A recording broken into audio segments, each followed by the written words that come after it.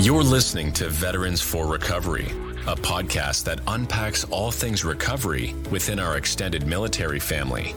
Join your host, retired Major John Donovan, a noted author, lecturer, and person in long-term recovery from substance use disorder, as he and his guests will break down current trending topics and research, along with all things recovery related to increasing recovery resilience and recovery capital within our veteran and service member communities. Now here's your host, Major John Donovan.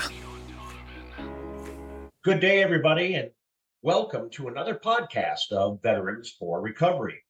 I'm Major John Donovan, and during this podcast, we unpackage all things recovery related and specifically related to our veteran community. Today, it is my great honor and pleasure to be interviewing Jay Donovan. Now, if those two last names sound familiar, that's because Jay is also my brother. And Jay is recording this, talking to us from the Philippines today. Really excited to have him on the program. Jay is a person in long-term recovery. Although not a veteran, Jay worked with veterans in recovery for 20-some years. So let's get right into this and start our conversation today. Jay, welcome to the program. Thank you for having me, John. I appreciate it. Yeah, absolutely. Really excited about this. So Jay, first, tell us a little bit about your recovery journey. My recovery journey started, I was a very young man. I got involved in alcohol and other drugs at a very early age. And I got addicted right away, like immediately. There was no long uphill climb to my addiction. It was within a week or two after my first use. And it went from there. It went on for a long time. And there was call it a divine intervention, if you will, that happened at a relatively young age. I was 21 years old, found myself in treatment, and for some reason, it clicked. I started my recovery journey at the age of 21, 22 years old, and I've been on that journey ever since. And how many years of recovery do you have now? I have 43 years in recovery.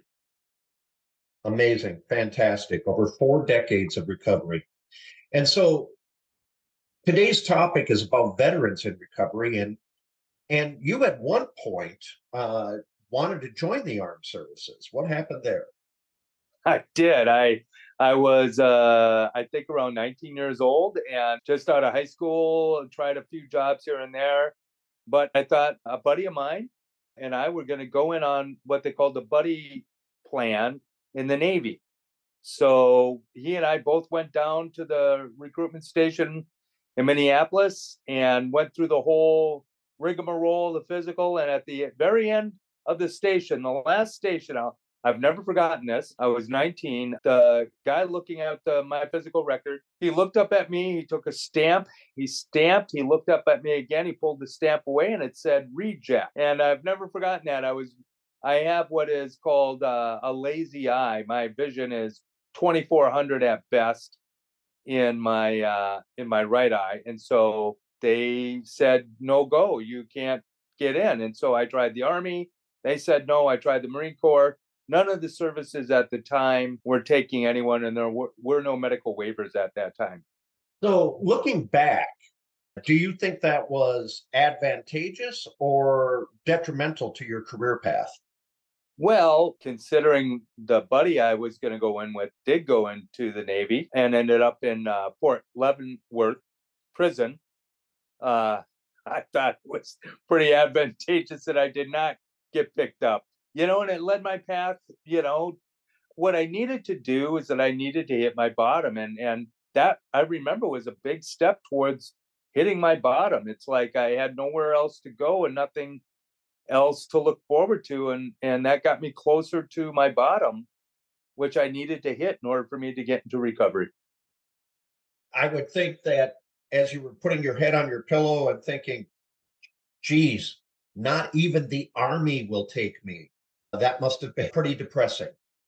Well, yeah, but there is a story I often tell, John.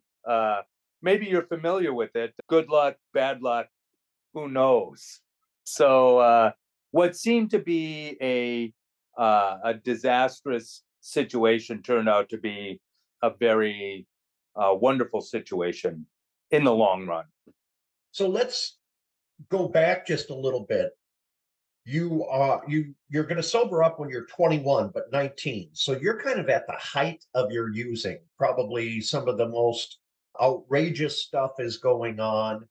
And there must have been something internally that's saying, I need to get some structure. I need to get some discipline in my life.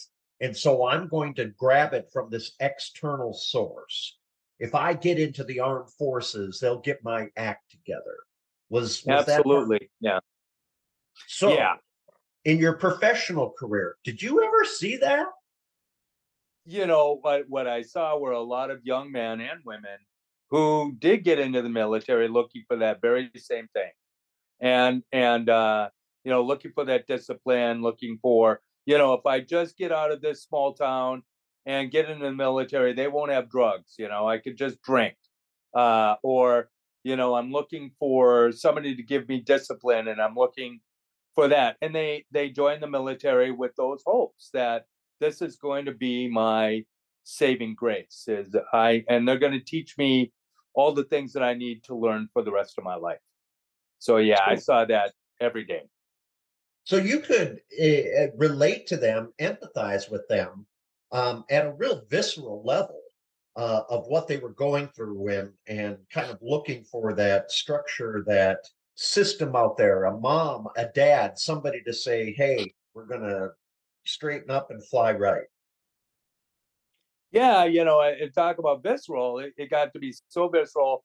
There was one young soldier who was in, I don't know what year it was, 2009 or 10, and there were a lot of deployments going on. The military was allowing pretty much anyone to come in at that point. They were giving a lot of waivers, and this one young man had gotten in on a medical waiver, and I said, "Oh, what did they give you your medical waiver on?" He said, "Well, I have a lazy eye." He said. And I looked at him.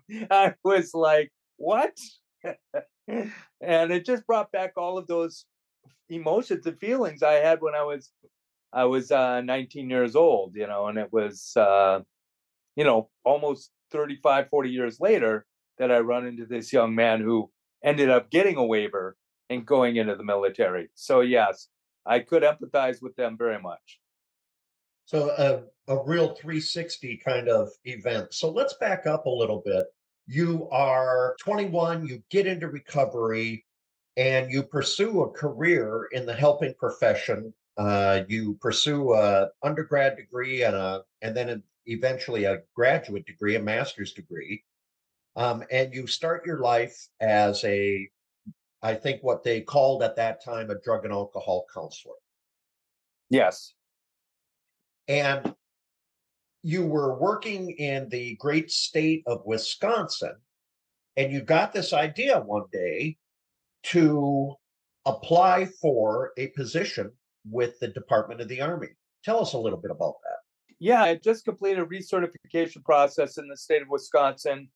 Something that I had in Colorado at one point, but lost when I worked in Sweden for a couple of years. And I got recertified, and I can't remember how I heard about it.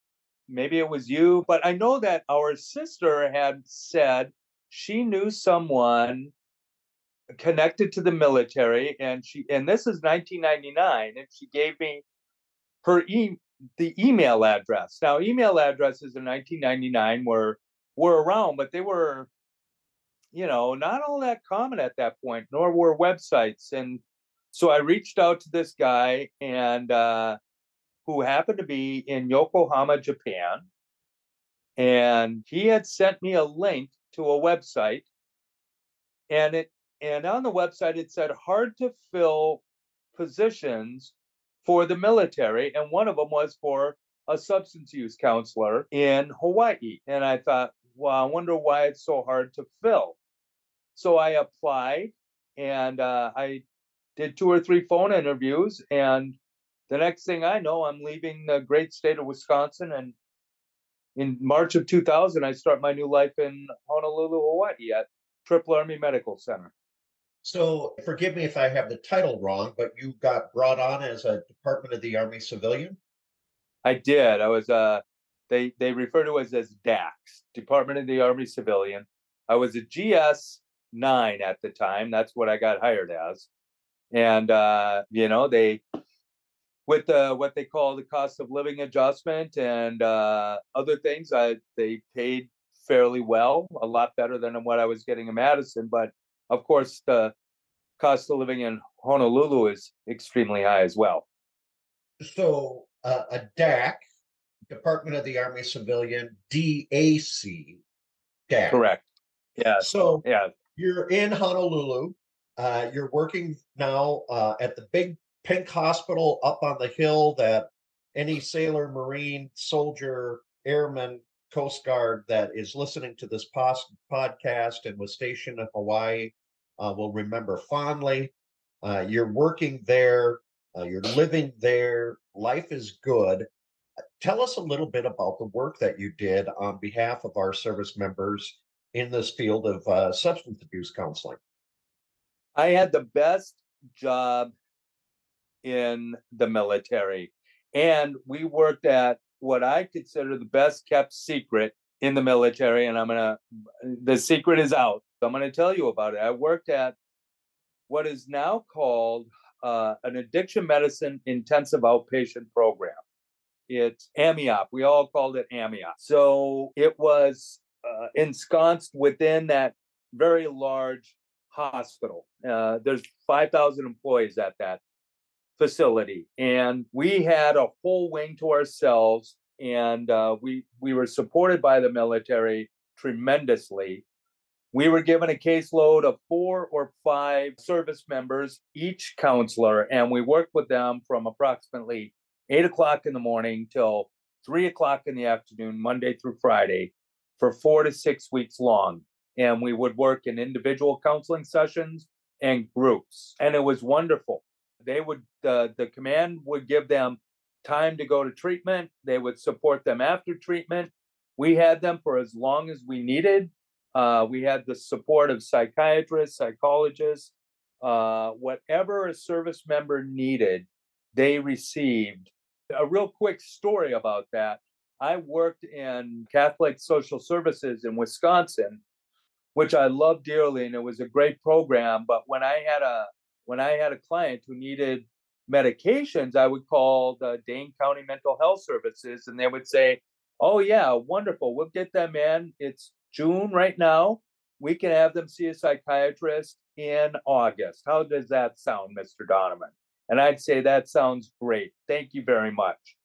And then when I got into the military, and I was at a staff meeting, and I said to the psychiatrist, "I have this client. I think he's depressed. I think it's important that he sees someone about that. When can he be seen?" And the psychiatrist, he says, "Oh, I don't know. How about 3 o'clock this afternoon?" And I said, "Very well then." And that was the difference that we had between the military medicine and the medicine out in civilian world.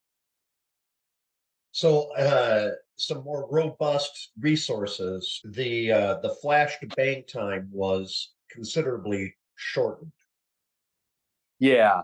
Now, I must add that we were, for the military, the AMIOP program, or programs like it all over the military, were the last door before the military was going to say goodbye to the service member. If they didn't get their act together, if they didn't follow the program, they were going to get, discharged from the military immediately. So there was motivation for many of the service members, but others were like, I was looking for a way out anyway. So, their motivation wasn't very high, but we were pretty much the last door of salvation prior to them getting discharged from the military. So you dealt with a lot of people who were looking at command referrals MP referrals, medical referrals, people who had run amok of military justice, have been picked up, drunk on duty, disorderly conduct, things of that nature. All of that, yes.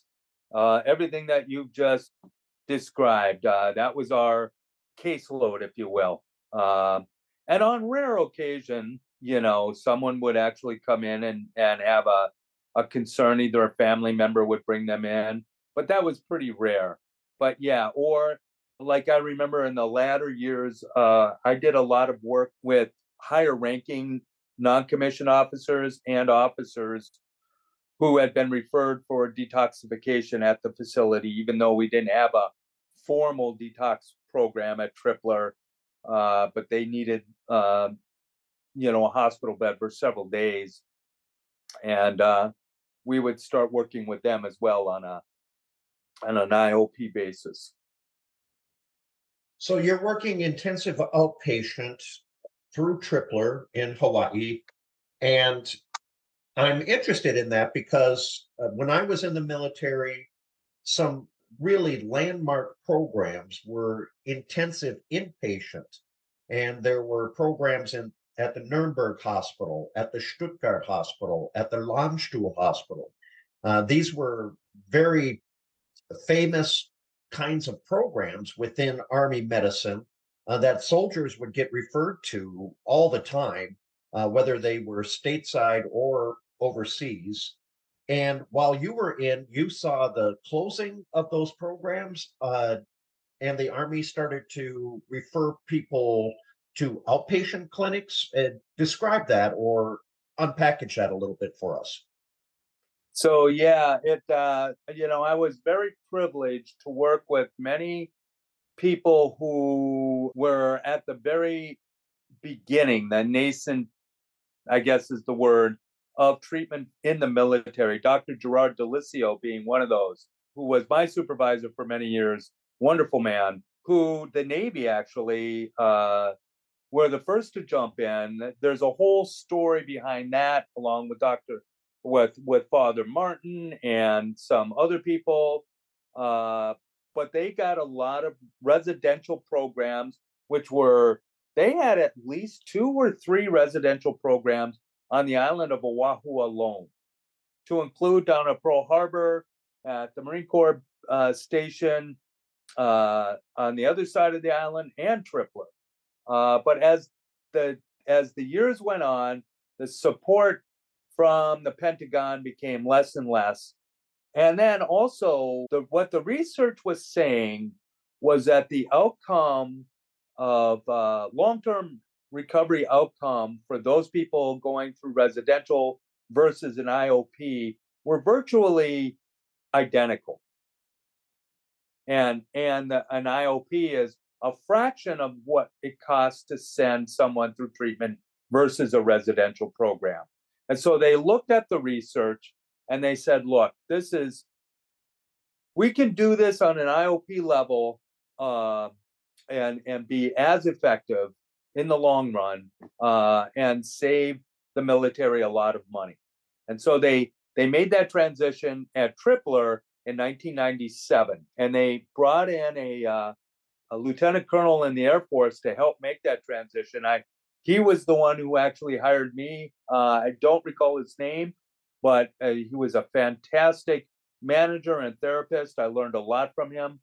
And he made the transition, and the reluctance was so overwhelming. As a matter of fact, that's exactly how I got my job, is that the people were reluctant. First of all, they did not want to transition. The staff did not want to transition to IOP. They thought it was a horrible mistake.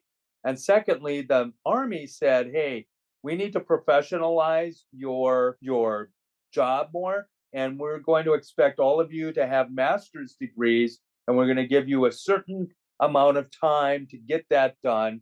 You have until the year 2002 or 2003 to have all your master's degrees. And this was told to them in 1997. And the staff were like, well, what are they going to do? Fire us? We're GS employees. Well, that's exactly what happened. It's that they were they said, no, we're not going to do that. Many of them did, not all, but many of them did. And that opened up the opportunity for me to walk in for this job because I did have my master's degree. And so I came in when that transition already happened at Tripler, and it was happening around the military.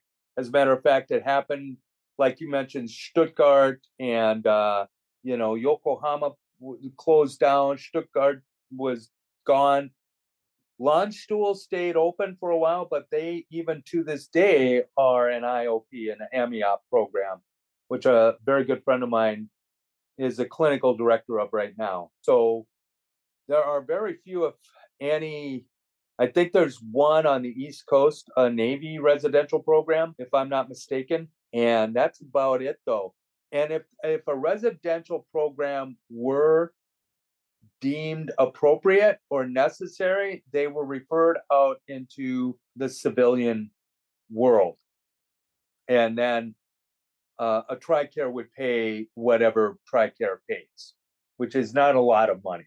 Yeah, we all, for those who are listening and are service connected and have served we all know the TRICARE stories and pardon the pun, war stories. But I'm kind of interested in that history because it's almost become 360 in that now there's a big push to embed what we call PRS into IOP programs or intensive inpatient programs, and the PRS is the peer recovery services. So the individual who has lived experience with recovery and then is not a counselor, but kind of specializes in wraparound services. So as the person is completing their IOP, the certified peer recovery specialist might work with them about finding sober housing, would work with them in terms of their transition from an evening program to going into the recovery community and linking up with meetings, finding sometimes when they have criminal records, felon-friendly housing or felon-friendly employers. So it's almost as if at one point the system jettisoned those who were in recovery, and now 20 years later, it seems like they're bringing them back in. Your thoughts on that? Yeah, I think they definitely, the pendulum is swinging back a bit.